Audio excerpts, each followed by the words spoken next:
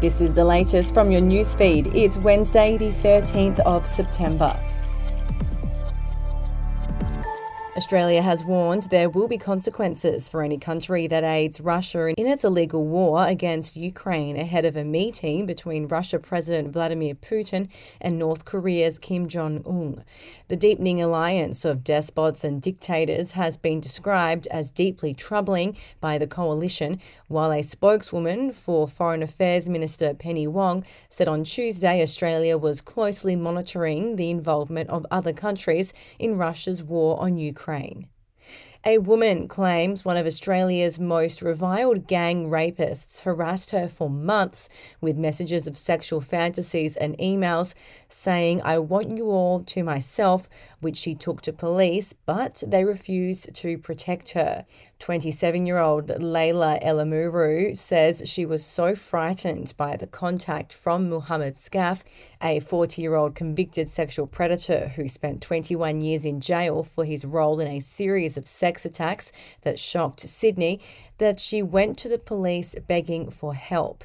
But in an extraordinary twist, she was arrested and charged with intimidating Skaff when she says she got desperate and took matters into her own hands. Victorian businesses will be slugged almost $18 billion extra over the next decade as a result of the government's changes to work cover premiums. It has prompted dire warnings from business groups that changes to the scheme will see the costs passed on to consumers, increased job losses and business closures.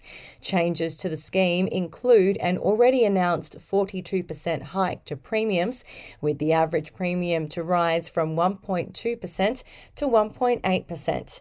We'll be back after this. News doesn't have to be boring. The Brits have given Prince Harry a new nickname after yet another tell-all interview. Oh God, is it the Ginger Whinger? Let the team at news.com.au get you up to speed each day with their podcast, From the Newsroom. A couple were busted joining the Mile High Club. Well, I guess they can't fly Virgin anymore. Politics, sport, red carpets, royals. Get all the goss in just a few minutes. Follow From the Newsroom wherever you get your podcast from. Queensland's major hospitals hit breaking point and couldn't adequately service patient needs at least 156 times in a 3-month period, bombshell new data has revealed for the first time. The shocking state of the state's healthcare is laid bare in the government's revamped hospital performance website. A Courier Mail analysis of the data shows nearly all key facilities were escalated to Tier 3, which means hospital capacity is limited or exhausted more than 10 times between April and June for an average of 45.5 hours across the state. And in Adelaide, a 19-year-old father has faced court after police allegedly found him and a 13-year-old with firearms at the weekend. Diogo Camo faced the Port Adelaide Magistrate Court on Monday, charged with 1 count of aggravated possession of a firearm without a licence and another charge relating to ammunition. Police allege a stolen black Toyota 4-wheel drive was spotted at Henley Square about 10:15 p.m. on Saturday. We'll have another update to your newsfeed tomorrow.